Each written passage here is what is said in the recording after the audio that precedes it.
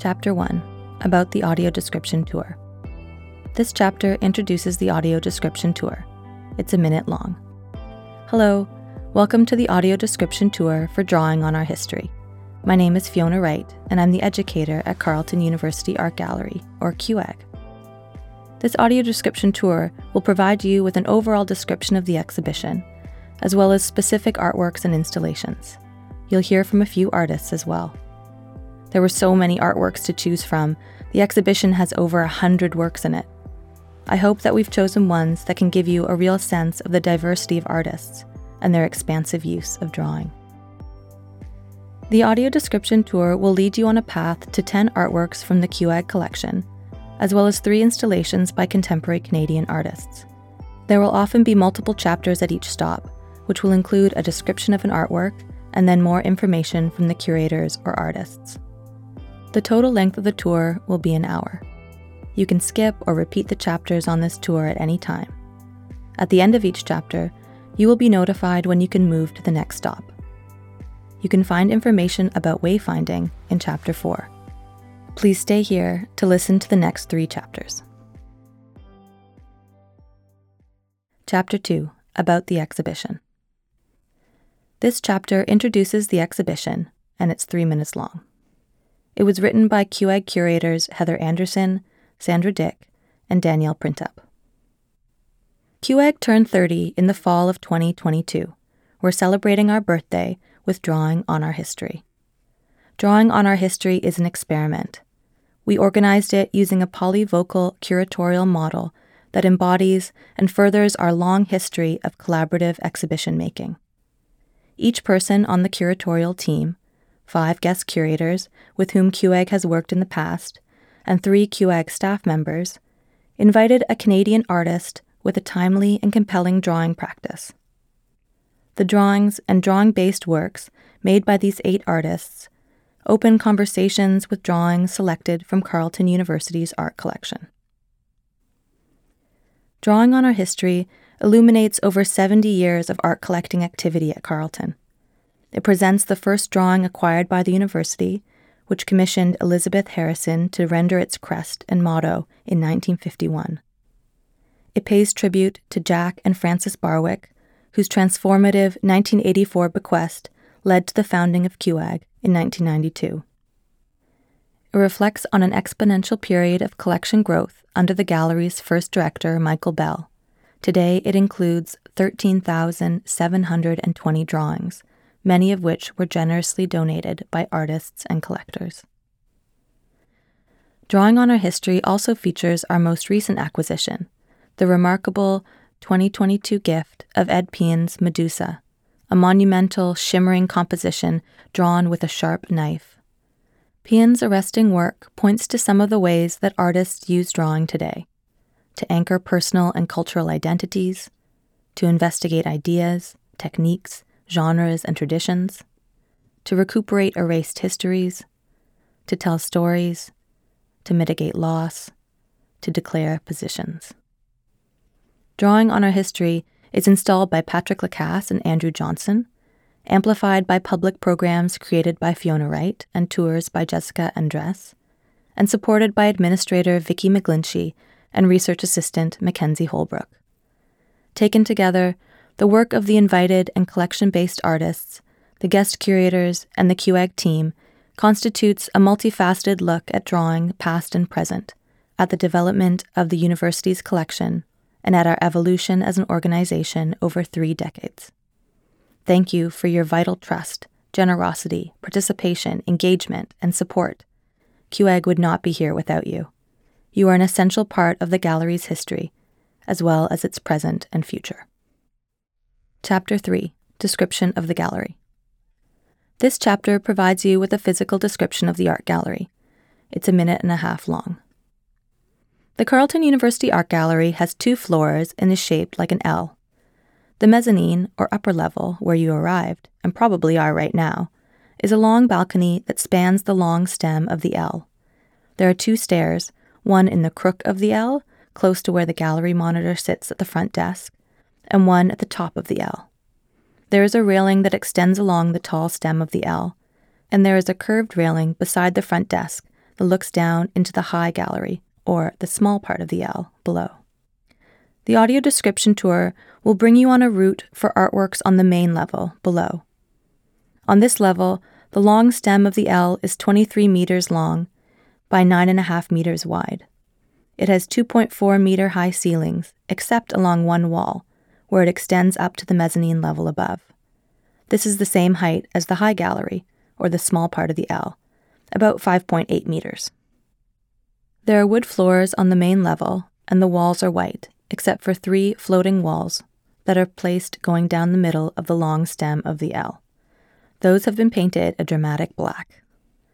Only one chapter left to go before you can start on your way. Chapter 4, Explanation of Wayfinding in the Gallery. This chapter provides you with a description of the wayfinding tools that are part of the audio description tour. It's a minute long. There will be audio cues within the audio description tour that will direct you through the gallery and to the various stops on the tour. Once you go down the stairs, there are also tactile floor markings that will help lead you on a one-way path clockwise around the gallery to the stops in front of the artworks. There are 12 stops on the tour. Stops will be marked with a circle composed of smaller felt circles. There are also tactile representations of several artworks held in a tote bag provided at the front desk that you can take with you on the tour. They are numbered, and the audio description tour will notify you when there is one available at that stop. Please go down the stairs to the main floor. The stairs have railings. Turn twice to the right. You will find the tactile path at the bottom. Turn left to go to the first artwork, 6 meters away. Stop at the felt circle and turn left. Chapter 5, Medusa. This chapter describes Medusa by Ed Pien, created in 2012, and measuring 269 by 366 centimeters. It is 2 minutes long. Tilt your head up and imagine you're standing underneath the canopy of a huge knobbly tree, maybe a willow. The artist has created the tangled upper branches by cutting out the negative space from 2 different materials, crinkled, flattened, and layered on top of each other. Translucent Japanese paper called shoji paper and reflective film, similar to the material used on nighttime running outfits or highway signs. Though it appears to be almost black, as you move closer, the spotlights above hit it and reveal a beautiful purple-gray shimmer. The paper cutting has been intricately done, with some branches almost as thin as a spider's web, or strands of hair, tangled together. Larger silhouetted forms appear caught in the branches. This, along with the title Medusa, evokes the long tresses of that fearsome, and perhaps misunderstood, mythological character. The artist has also cut small and medium circles in yellow, green, blue, orange, red, and purple from the same material and affixed them to the tree's silhouette so that they appear to be floating across the branches. These adornments, as Pien has said, celebrate resilience and offer glimmer of hope in troubled times. Trying to increase that glimmer, you could pull out your cell phone flashlight, and the light bounces back even more strongly. The reveal stops you in your tracks, just like Medusa's provocative gaze. To hear more about this work, play the next track, or move to the next stop, a straight line to the right for 7 meters. Chapter 6, Curatorial Label for Medusa. This chapter is the text written by curator Heather Anderson for Medusa. It is 1.5 minutes long. Ed Pien drew with a knife to create the shimmering, tentacular tree with human figures amongst its branches. In 2004, Pien, who immigrated from Taiwan to Canada as a child, made a research trip to China where he encountered a spectacular cut paper while visiting a temple. He began experimenting with the ancient Chinese art of paper cutting, which dates back to Northern and Southern dynasties, 385 to 581 AD. The monumental tree, figures, and ropes in Medusa reference La Paix des Lions, 1633, a renowned etching by French artist Jacques Callot and American artist Nancy Spiro's Maypole Take No Prisoners, 2008, a sculpture comprising a central pole hung with colorful ribbons and cut aluminum heads. While Medusa shares these artworks' indictment of violence, Medusa is also inspired by Pien's experience of fireflies amongst ancient trees in Italy, a captivating homage to trees as more than human beings. Please move to the next stop. It is a straight line to your right for 7 meters. At the stop, turn left. Chapter 7, Mélanie Meyers. Mélanie Meyers is a francophone artist based in Gatineau and was invited to be part of the exhibition by Heather Anderson, CUAG's curator. You can hear her reflection on Mélanie's artwork in Chapter 11. This chapter will give you an overall description of Mélanie's installation, and the next 2 chapters will go into more detail. Then you'll hear from Mélanie herself. This chapter is a minute long. Mélanie's installation is in the main gallery along the wall that has very high ceilings. There are 2 pillars on either side of this section and stairs to the right. Her installation consists of 4 parts, 2 on the wall and 2 freestanding in front of you. Each is made from papier-mâché, on which she has intricately drawn a lake and a forest scene, similar to a stage set. Go to the next chapter for information on Meyers' work. Chapter 8, Sans titre, Henry Moore, Reclining Figure and Vertebrae, Part 1. This chapter describes Part 1 of Sans titre by Mélanie Meyers, made in 2022-23. It is 2 minutes long. In front of you is a set of 2 freestanding French doors, 1.5 meters apart. The artist has constructed them using papier-mâché, and they are roughly the size of real doors, a little more than 0.5 meter by 2 meters.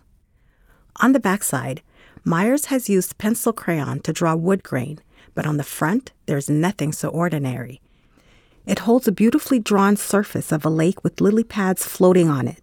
Behind the doors through this portal are 2 drawings on top of one another. The lower is a continuation of the shallow water with tree branches sticking out of the water and ducks floating on the surface, partially hidden by the branches. Above is a triptych of the opposite shore of the lake, complete with a dense wooded area and thick red and orange undergrowth. Meyers has drawn the details of the leaves, the texture of the rocks and the branches, and the reflection of the trees on the water. The tops of the trees are jagged as they meet the sky, as if they had been ripped like a piece of paper. This landscape is repeated 3 times, almost identical, though the colors alter slightly, and the trees point to the other edges of the paper like a fan. It is late summer, and the sun must be setting because the water is getting darker. The colors of the sky reflect the rippling water, oscillating between oranges, purples, and hints of blue. The papier-mâché bases even ripple. The doors have been caught mid-sway, and the bottom edge of the triptych juts out a little, right where the water meets the shore. This technique plays with our perception. What we think should be flat, like a drawing, reaches out into our 3-dimensional world. Running your hand down each one, you would feel the edges of the strips of paper that were dipped in a watery glue and layered on top of each other to create the base. To hear more about the artist's play with drawing as sculpture, go on to the next chapter. Chapter 9, Sans titre, Henry Moore, Reclining Figure et Vertebrae, Part 2. This chapter describes Part 2 of Sans titre by Mélanie Meyers. It is 2 minutes long. A confession. There was something left out of the description of Sans titre, Henry Moore, Reclining Figure and Vertebrae, in the previous chapter. And that's because there is also something missing from Meyers' drawing. In the triptych, there are 3 white, irregular shapes, simply the papier-mâché base. Each one is different, with a point sticking upwards or a curved bottom. It is a stark contrast to the forested area. The shapes are, in fact, the 3 components of renowned sculptor Henry Moore's large bronze work titled 3-piece sculpture, Vertebrae. And indeed, they do look like the curved components of a spine, there but not there, in the forest. Below, in the shallows, there is another white shape, much larger. It is Henry Moore's reclining figure. Meyers has built the abstracted female form using papier-mâché so that it pops out of the drawing. She appears draped over the arched branches that emerge from the water. The artist has also given her a skin, much different from the original bronze or even empty non-color. Green, shimmering fish scales cover her entire body, even her head. It has not been drawn exactly on the form, however, but slightly shifted down and to the left so that the unmarked papier-mâché is still there, marking a slight movement or dissonance.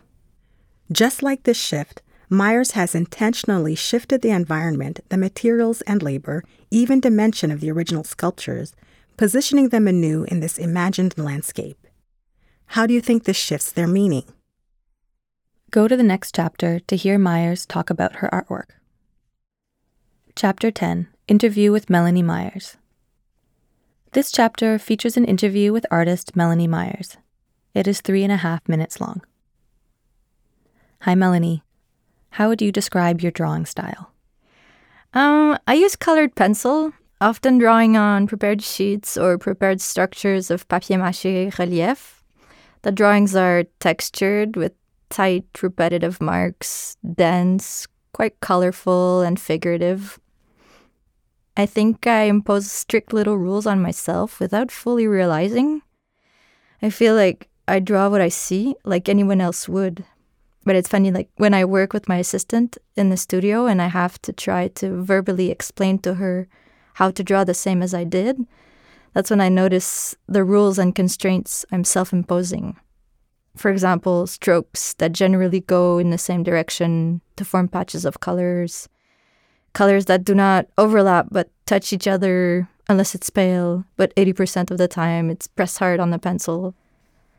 There is negotiation between reproducing reality and letting go, or just following my arm, my wrist, allowing those gestures so that it creates a relationship between me and the landscape I'm looking at. For me, this is where it becomes drawing, when it's a silent conversation between the land and my body, mediated by the act of looking. What is the inspiration or story behind your installation in Drawing on Our History? I explore our built environment a lot, not so much architecture or buildings, but rather the other systems that orient our body in space and frame our relationship to the outside. For example, the installation of art in public spaces. We often perceive them as something beneficial for everyone, but I'm not so sure that it's always relevant or useful to plant a monumental work in our shared landscape. This installation is part of my research on monumental artworks that have taken up a lot of financial, environmental, and human resources. I reproduced them with the most modest means, paper, pencil, my own time. And by doing this, I can insert them into another environment, mitigate them, and have them relate to other elements that change the discourse or the properties of the original work. Why are you drawn towards being an artist? Visual arts, dance, literature, music are all forms of expression that move me, perhaps more than real life. And I like to think outside of verbal language. There are tools and codes in visual communication that I understand well, almost intuitively. And I like to operate in this realm because we don't expect clear or structured results like we do for sentences.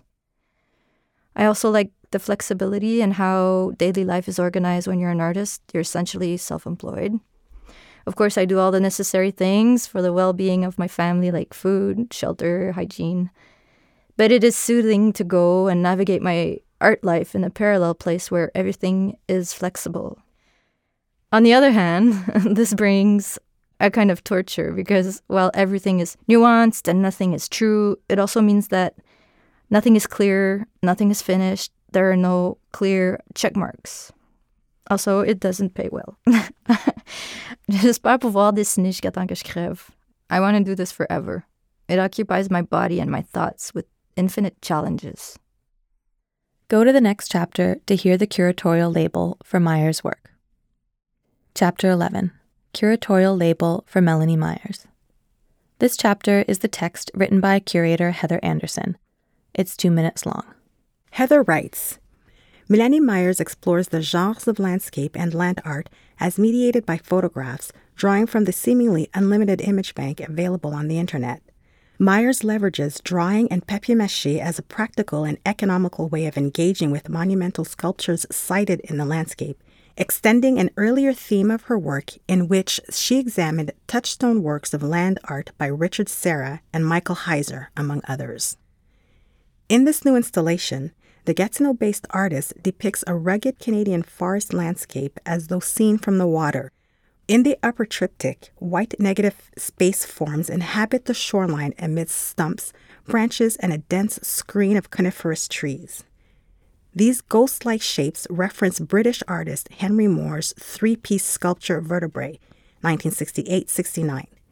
In the drawing below, another enigmatic form, this one inspired by Moore's large reclining figure, 1984, and patterned with delicate green scales, rests entwined with sprawling branches.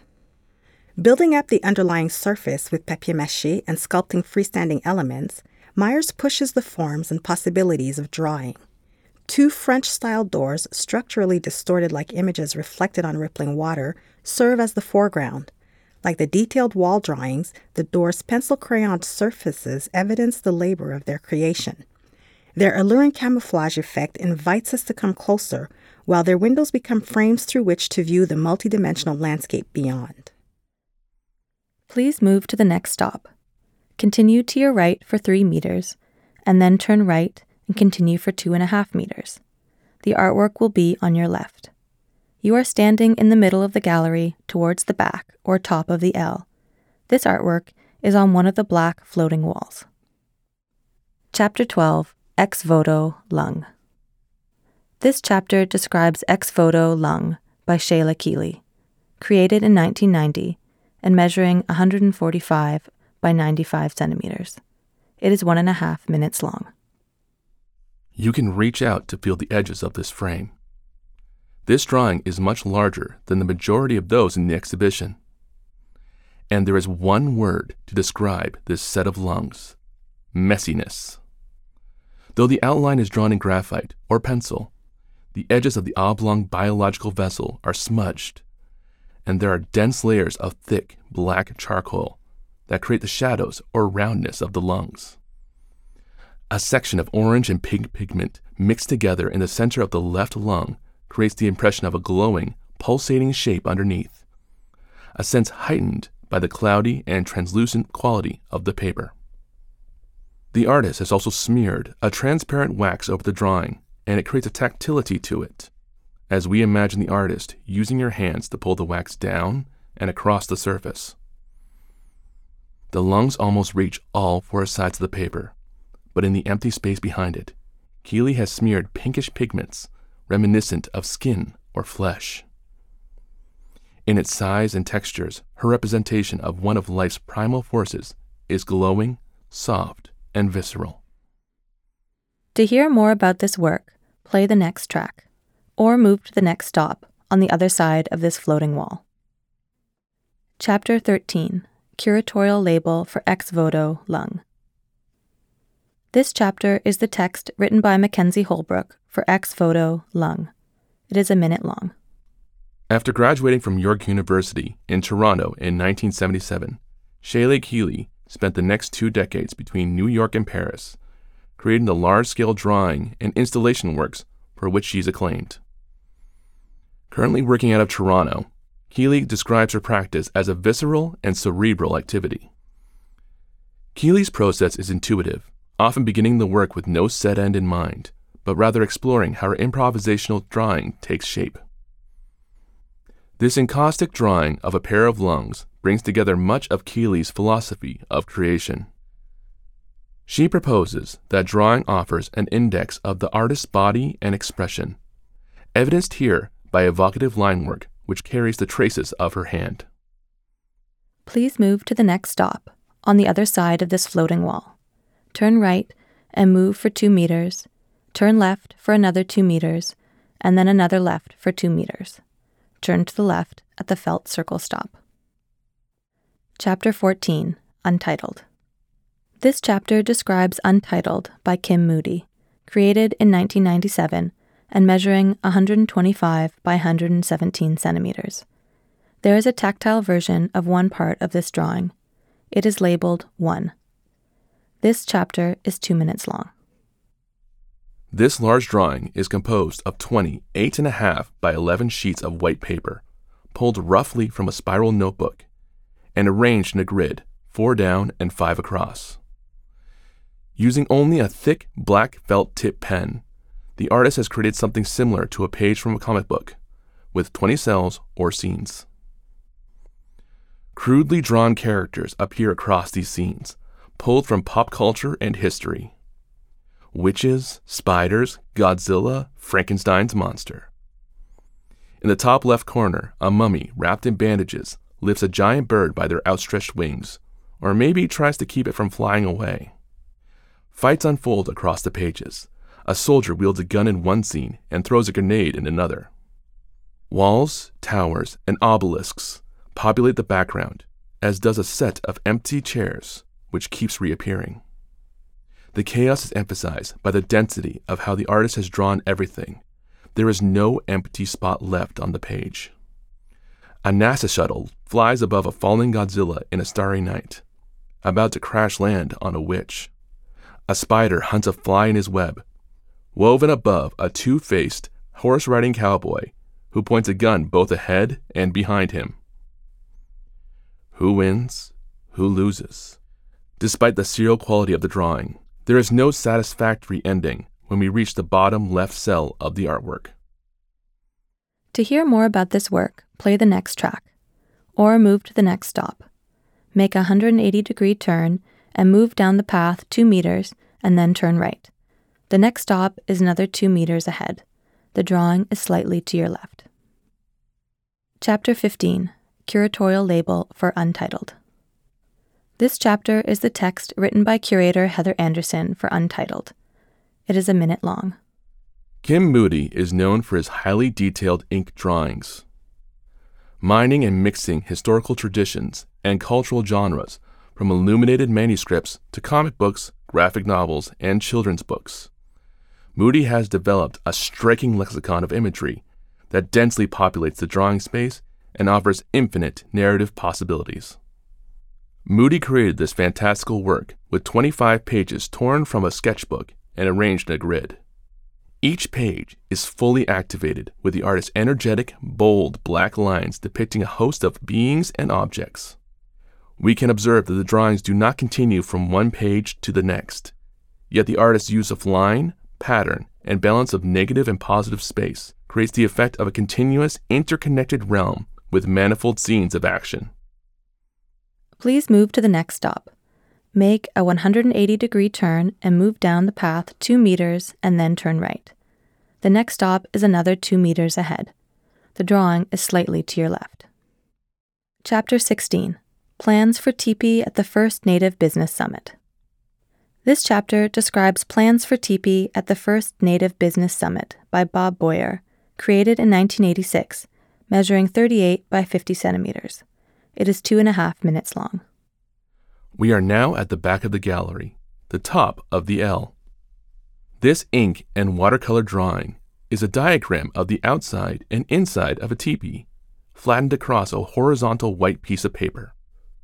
A teepee is a conical tent structure, typically made with canvas or animal hides, and stretched across a framework of wooden poles.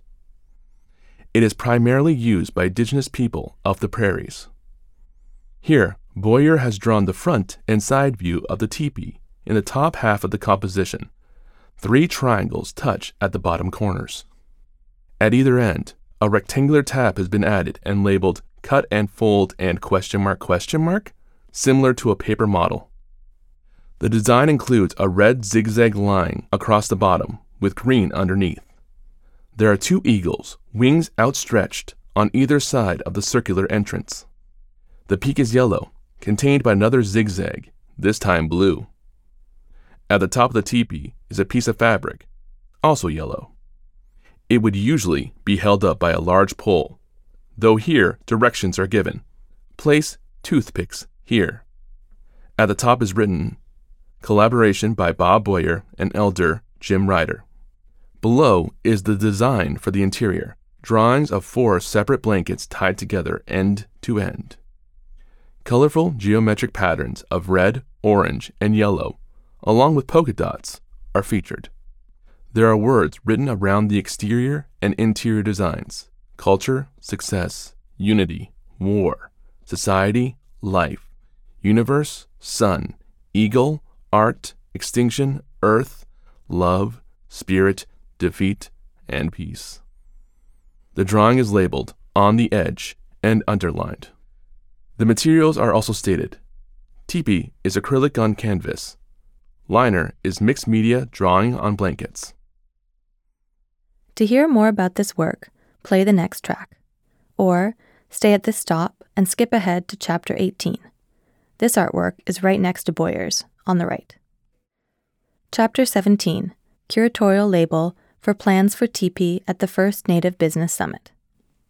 This chapter is the text written by curator Danielle Printup for Plans for Teepee at the First Native Business Summit. It's a minute long.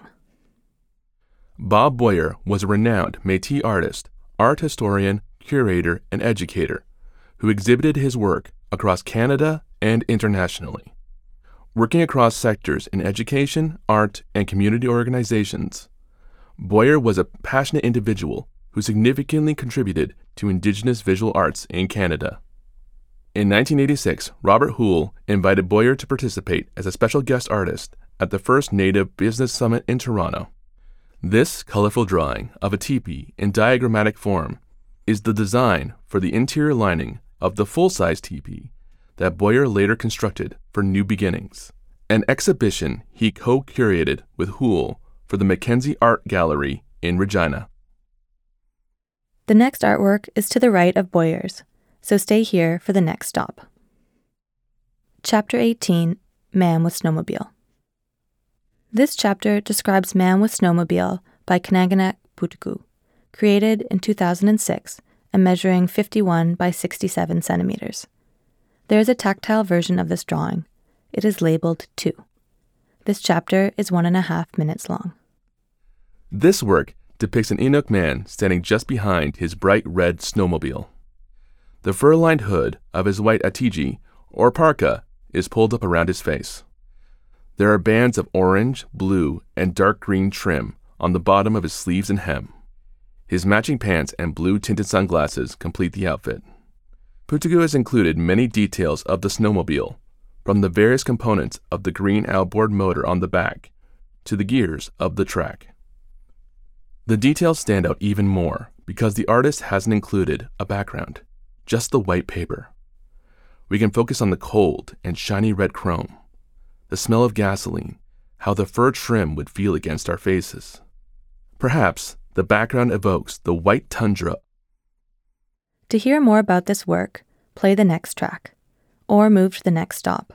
Turn right and follow the path for 4.5 meters. Chapter 19, Curatorial Label for Man with Snowmobile. This chapter is the text written by curator Sandra Dick for Man with Snowmobile. It is a minute long. The Inuktitut syllabics read, in English, when the snowmobile first came up north, everyone thought they were mighty machines compared to a dog team. In this case, it isn't. The dog team is more reliable than the snowmobile. This humorous drawing, which depicts a forlorn Inuk man standing by his broken-down snowmobile, is one of 10 by Kanaganak Putugu, selected by curator Christine Massel to present at the Venice Biennale in 2017. Massel wrote of her exhibition Viva Arte Viva that it seeks to convey a positive and prospective energy, which, while focusing on young artists, rediscovered those passed away too soon or those who are still largely unknown despite the importance of their work. Please move to the next stop. Turn right and follow the path for 4.5 meters. The drawing is on your left. You are now moving back down the other side of the long stem of the L. Chapter 20, Summer Landscape. This chapter describes Summer Landscape by Kazuo Nakamura, created in 1954 and measuring 39 by 57 centimeters. It's a minute long. This drawing is hung above another landscape watercolor drawing by John Esnor. In Nakamura's drawing, the artist used staccato brushstrokes of watercolor pigments to create a minimal, almost abstract landscape scene of 2 trees standing on the left in a grassy field. Bright greens, vivid teal-tinged blues, and hints of ochre are used to depict the leaves, grasses, and small trees in the background. Water makes the colorful brushstrokes feather out as it soaks into the thick paper. It mimics the haze of summer heat that can sometimes blur your perception. Was the artist standing in this field while he painted, the short and messy brushstrokes reflecting his rush to capture the colors and light of this view? Much of the page is left unfilled, and there are no details about the specific location. To hear more about this work, play the next track, or move to the next stop. Continue along this wall for 8.5 meters. The drawing is on your left. Chapter 21, Curatorial Label for Summer Landscape. This chapter is the text written by Mackenzie Holbrook for Summer Landscape. It's a minute long. A founding member of the 1950s Toronto collective Painters 11, Kazuo Nakamura created artworks inspired by the New York abstract expressionist movement, as well as more figurative works. Nakamura viewed abstraction as a means to investigate and explore different modes of perceiving the natural world. The gestural, minimal brushstrokes and muted colors of summer landscape bleed into the white expanse of the paper. As an artist interested in scientific ways of knowing, Nakamura portrayed the natural world as he saw it, unveiling the many ways beauty can be perceived. Here, Nakamura leaves viewers to fill in details. His loose, gestural approach lends a moody, cool atmosphere to summer landscape. Please move to the next stop. Continue along this wall for 8.5 meters. The drawing is on your left. Chapter 22, Birds Carry the Sun to Birdland. This chapter describes Birds Carry the Sun to Birdland by Lucy Kinuayuak, created in 1977 and measuring 38 by 47 centimeters. There is a tactile version of this drawing. It is labeled 3. This chapter is 1.5 minutes long. In this work, the sun is depicted as a charmingly irregular-shaped orange circle held aloft in a yellow-green sky by 9 birds. The colors are done with crayon, but the sun's face is drawn in black ink. Feminine eyes encircled by eyelashes gaze out at us, and her mouth tilts to the right in a half smile. Her face has dotted lines across the cheeks, nose, and forehead, in familiar designs of Inuit women's tattoos. These black dotted lines also appear on the red, blue, green, and black birds. Can you feel the dotted patterns on the tactile version? Tattoos were opposed by Christian missionaries in the North for hundreds of years, something that Kinuayuak, who lived between 1915 and 1982, would have experienced. They have had a revival recently, however, with many young Inuit women learning the techniques and designs of their ancestors. The directions of the birds, pointing east, west, and north, create a symmetry to the drawings, and the black dots create kinship between the fowl and their precious cargo. Please move to the next stop, along the wall for 3.5 meters, and turn to the left. Chapter 23, Gayle Uyagaqi Kabloona. Gayle Uyagaqi Kabloona is an Inuk artist based in Ottawa and was invited to be part of the exhibition by Sandra Dick, director of Carleton University Art Gallery. You can hear her written reflection on Kabloona's artwork in Chapter 27. This chapter will give an overall description of the installation, and the next 2 chapters will describe 2 specific works. Then you'll hear from Kabloona herself. This chapter is 30 seconds long. Along the wall, there are 6 framed black and white drawings of objects from Kabloona's home. There is also 3 vases in a display case. This section of the gallery is close to the stairs where you first came in, between 2 of the black floating walls. Go to the next chapter for information on Kabloona's individual works. Chapter 24, You Should Be a Part of Us. This chapter describes a series of 6 drawings entitled You Should Be a Part of Us by Gayle Uyagaqi Kabloona, made in 2023. Each drawing is on a horizontal piece of paper measuring 25 by 35 centimeters. There is a tactile version of part of this drawing. It is labeled 4. This chapter is 2 minutes long. There are 6 black ink drawings in Kabloona's series You Should Be a Part of Us hung in a row on the gallery wall. In each, bubble letters of text in both Inuktitut and English appear above and below a line drawing of an object from the artist's home. As you progress along the drawings, it reads, "When I was growing up, people asked, 'What are you?' That said, 'You don't belong. You're not part of us.' In Nunavut, Inuit asked, 'Inugavit?' That said, 'Do you belong with us? You should be a part of us.'" The drawings are of objects used in everyday Inuit life. In the first drawing, there is a collection of ulus, or curved women's knives, used for cooking and sewing. Kabloona has shown the texture of the antler handles using wavy vertical lines. Her kudlik, a gift from her sister, is a stone lamp shaped like a semicircle. The smoothness of the stone is contrasted with the knobbly texture of a takut, a stick made of willow root for adjusting the flames at the base of it. The wick for a kudlik is typically Arctic cotton, dried moss, and willow fluff. In one drawing, her hands pick apart this wick material, readying it for the kudlik. In another, she threads a needle. Her fingers and wrists have tattoos of fine black lines. This final drawing in the series has the tactile version. Feel the patterns of her tattoos and the weight she gives the lettering. How do the Inuktitut syllabics feel in comparison to the English letters? Go to the next chapter to hear about another work by Kabloona. Chapter 25, Ilaka. This chapter describes Ilaka by Gayle Uyagaqi Kabloona, made in 2023 and measuring 35 centimeters high and 20 centimeters wide at the base and 12 centimeters high at the top. It's 1.5 minutes long. Behind you and to your left, 1 meter away, there is a display case with 3 vessels of varying sizes. Ilaka is the largest. If you were to run your hands up the sides from the bottom to top, your hands would go out and in 4 times, with the curves growing progressively small as you reached the top. They are slightly irregular, and the exterior has not been glazed, so the reddish-brown clay feels dry and slightly rough.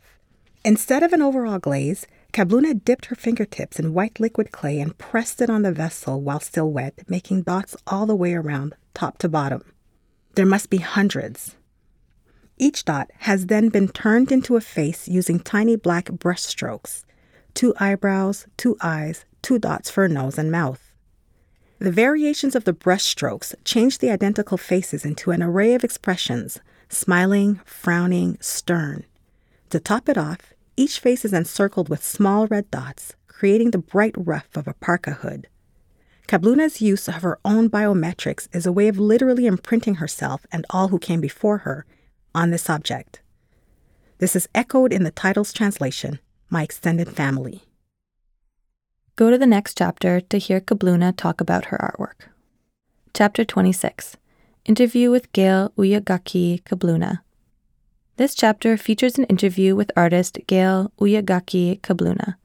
It is 1 minute long. Hi, Gayle. What is the inspiration or story behind your work in drawing on our history? I chose to share a personal reflection of my identity in my works for drawing on our history. Figuring out my place in the world has taken a lot of work. I wanted to show that even though I'm half Inuk and half white, the people I identify with and who have also claimed me back are Inuit. I live in the duality of being an Inuit person and also being half.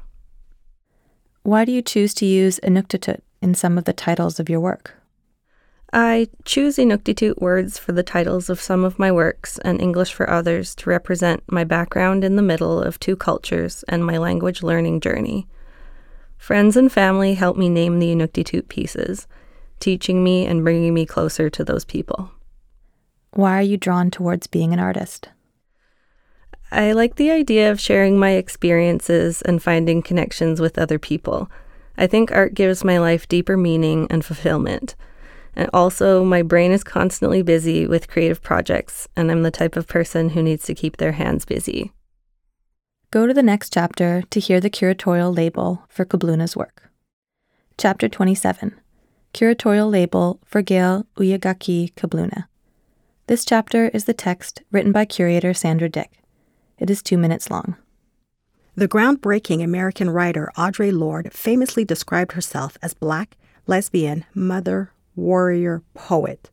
Lord rejected external definitions of her identity that singled out or marginalized any one of these categories. Her poetry, she said, comes from the intersection of me and my worlds. These questions of the part and the whole of identity and belonging are central to the work that Gayle Uyagaqi Kabloona made for drawing on our history.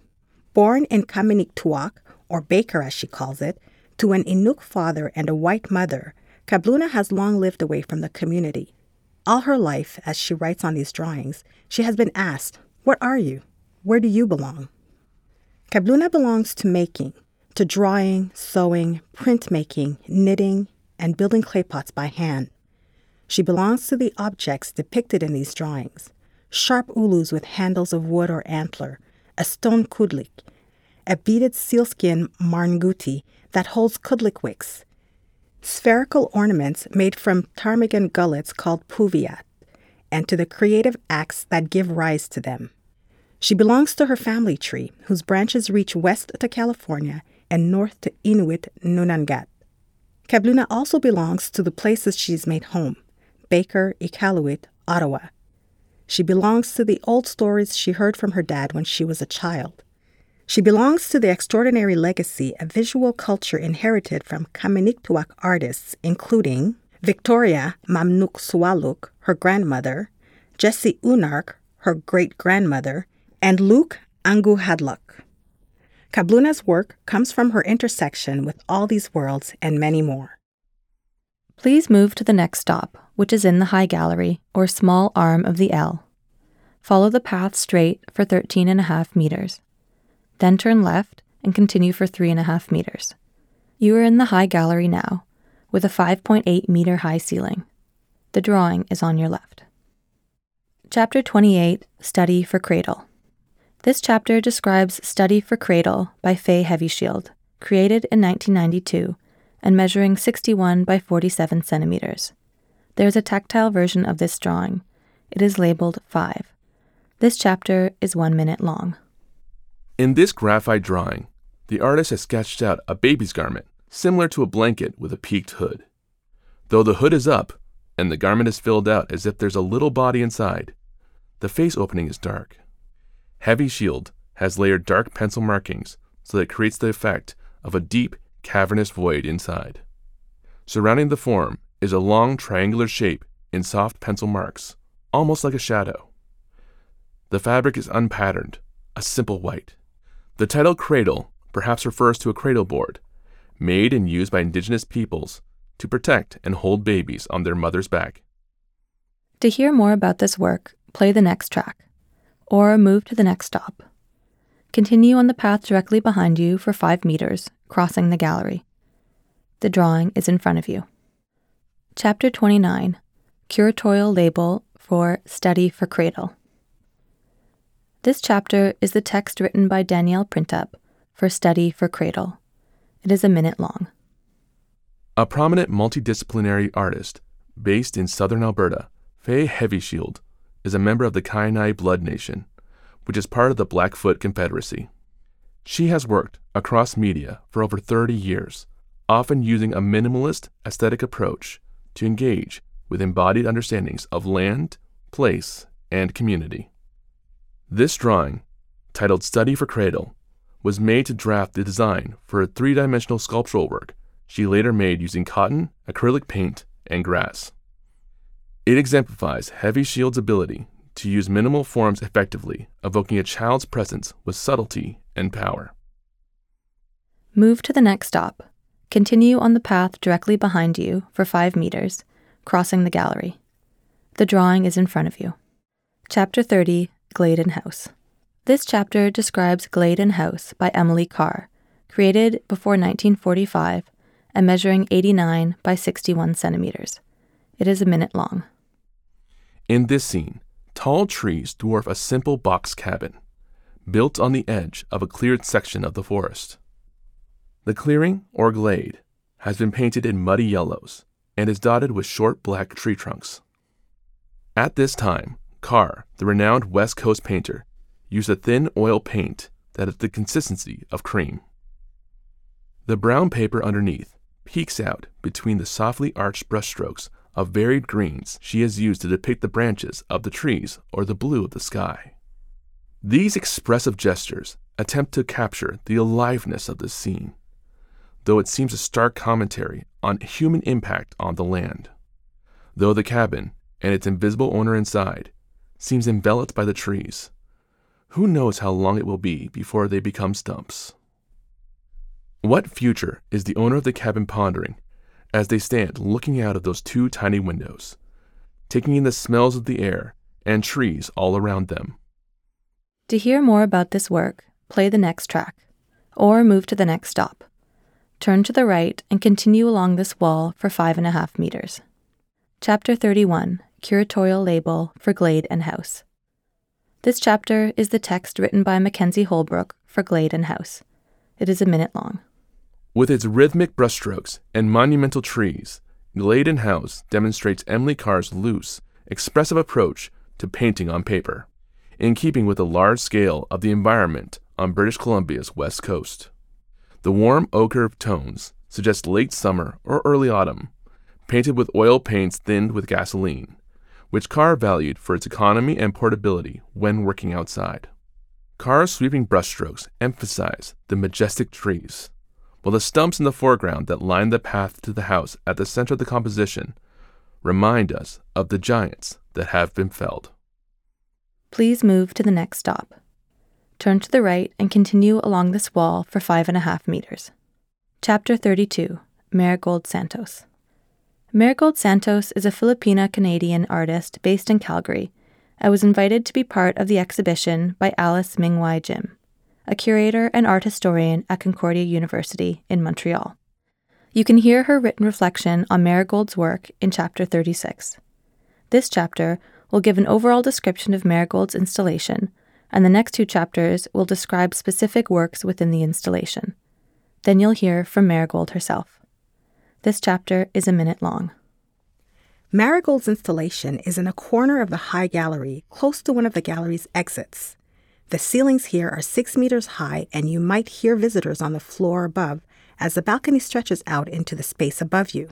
The largest part of this installation is a black floral design made of vinyl and applied directly to the gallery wall, 4 meters high.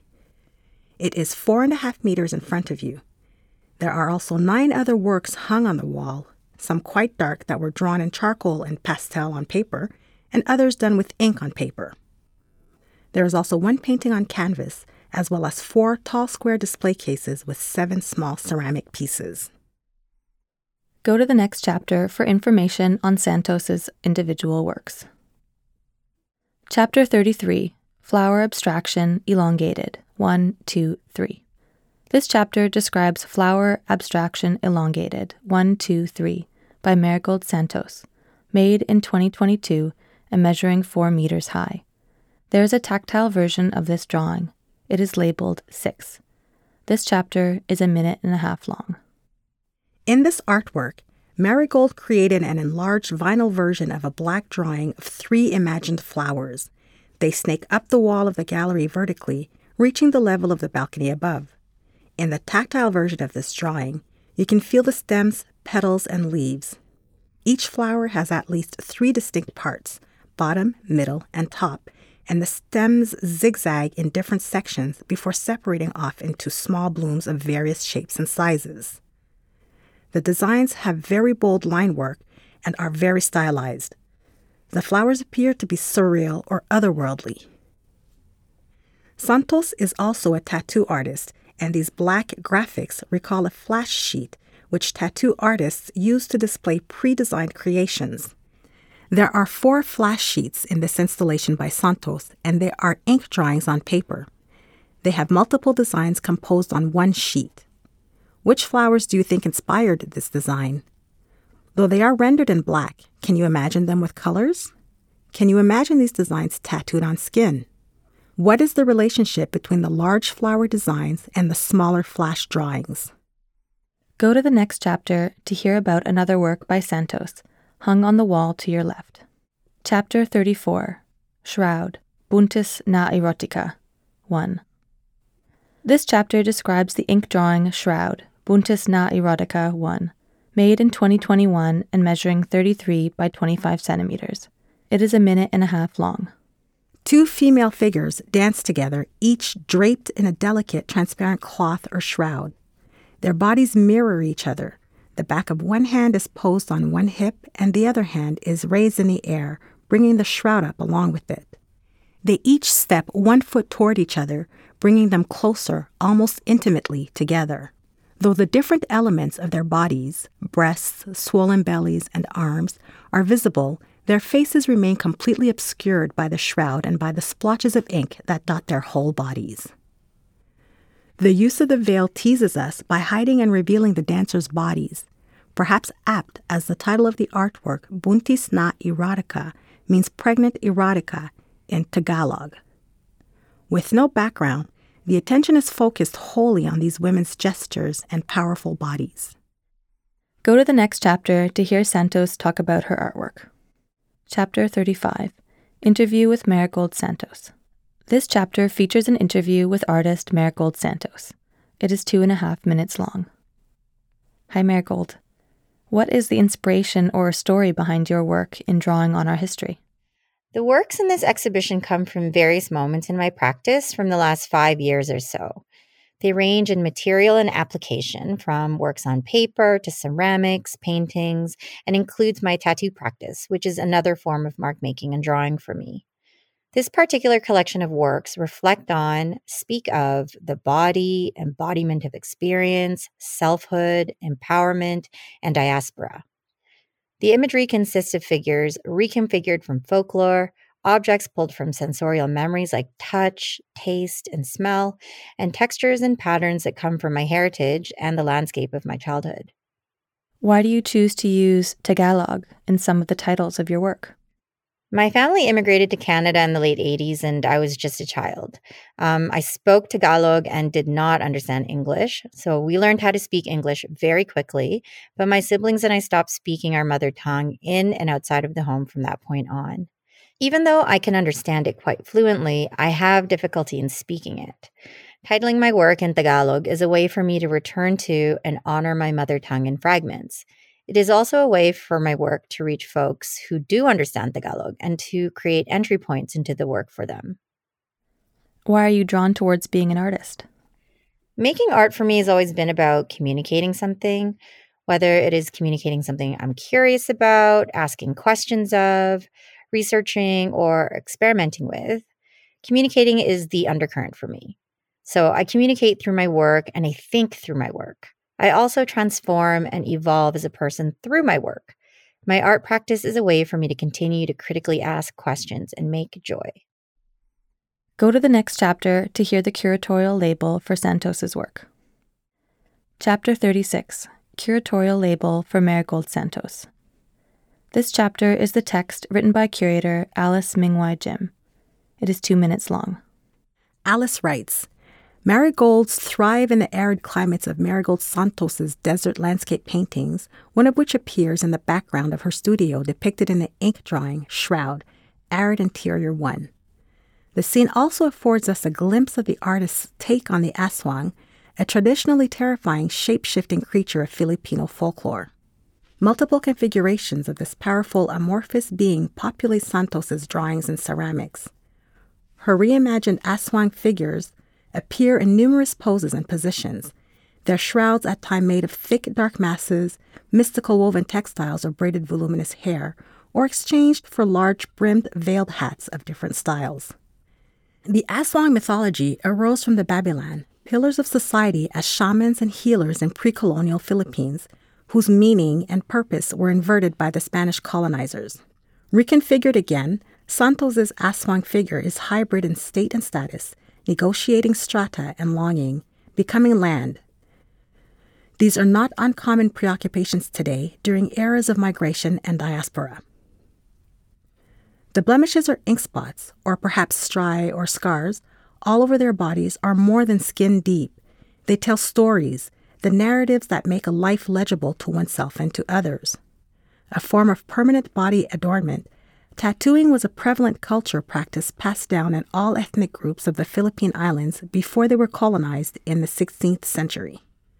Super-enlarged tattoo motifs of the artist's design monumentalize this living art form as a cutaneous archive of ancestral knowledge that Filipinos are reviving today as a vibrant decolonial practice. Please move to the next stop. Turn right and follow the path for 4 meters. Then turn right and continue for 7.5 meters. The drawing is on your left. This will be the last stop on the tour. Chapter 37. Aujourd'hui l'écho de l'orage résonne. This chapter describes a pastel-on-paper drawing titled Aujourd'hui l'écho de l'orage résonne by Rita Letendre, created in 1942 and measuring 47 by 67 centimeters. It is 1.5 minutes long. Can you feel a storm after it passes? Maybe in the smell of the air or the temperature change. In Aujourd'hui l'écho de l'orage résonne, or Today the echo of the storm resounds, Rita Letendre focuses on sounds and reverberations. She has used pastel, a chalky, pigmented material, to create an abstract composition of horizontal bands of vivid color, blurring or almost vibrating as they transition upwards from rich blue to yellow to pale green to orange to red to black to blue and then back to red. Is her inspiration the sky after a storm? Or is it the artist reflecting on the after effects of a more personal, emotional storm? As she has written, my paintings are completely emotional, full of hair-trigger intensity. Through them, I challenge space and time. I paint freedom, escape from the here and now, from the mundane. The world isn't only what we see or what we experience. What are the textures or colors you attribute to emotions both intense and tranquil? You're done the tour now. Turn right and follow the path to the bottom of the stairs where you began. Thank you for joining us. Chapter 38, Credits. This audio description tour was written by Fiona Wright and recorded and edited by Nicole Bedford. Thank you to Rich Hilborn and Ludmilla Dubuisson for being the voices of the descriptions, and to artists Mélanie Meyers, Gayle Uyagaqi Kabloona, and Marigold Santos for their input. Thank you to the members of Ottawa's blind and low vision community who consulted on this tour in the early stages, as well as Carla Ayukawa. Thank you to Walter Zanetti for making the floor tracks, and to Patrick Lacasse and Sandra Dick who installed them. Thank you to the curatorial team, Heather Igloliorti, Alice Mingwai Jim, Anna Camasia, Alexandra Casenio Nawagabo, Kozi Suchukwe Nebe, Danielle Printup, Heather Anderson, and Sandra Dick. Artworks were generously loaned by the artists, private collectors, TD Bank Corporate Art Collection, Patel Brown, Cooper Cole, Norberg Hall, and the Next Contemporary. The exhibition is supported by the Joe Friday and Grant Jameson Contemporary Art Fund, the Risa Greenberg Digital Initiatives Fund, and the Mame Jackson Experiential Learning Fund.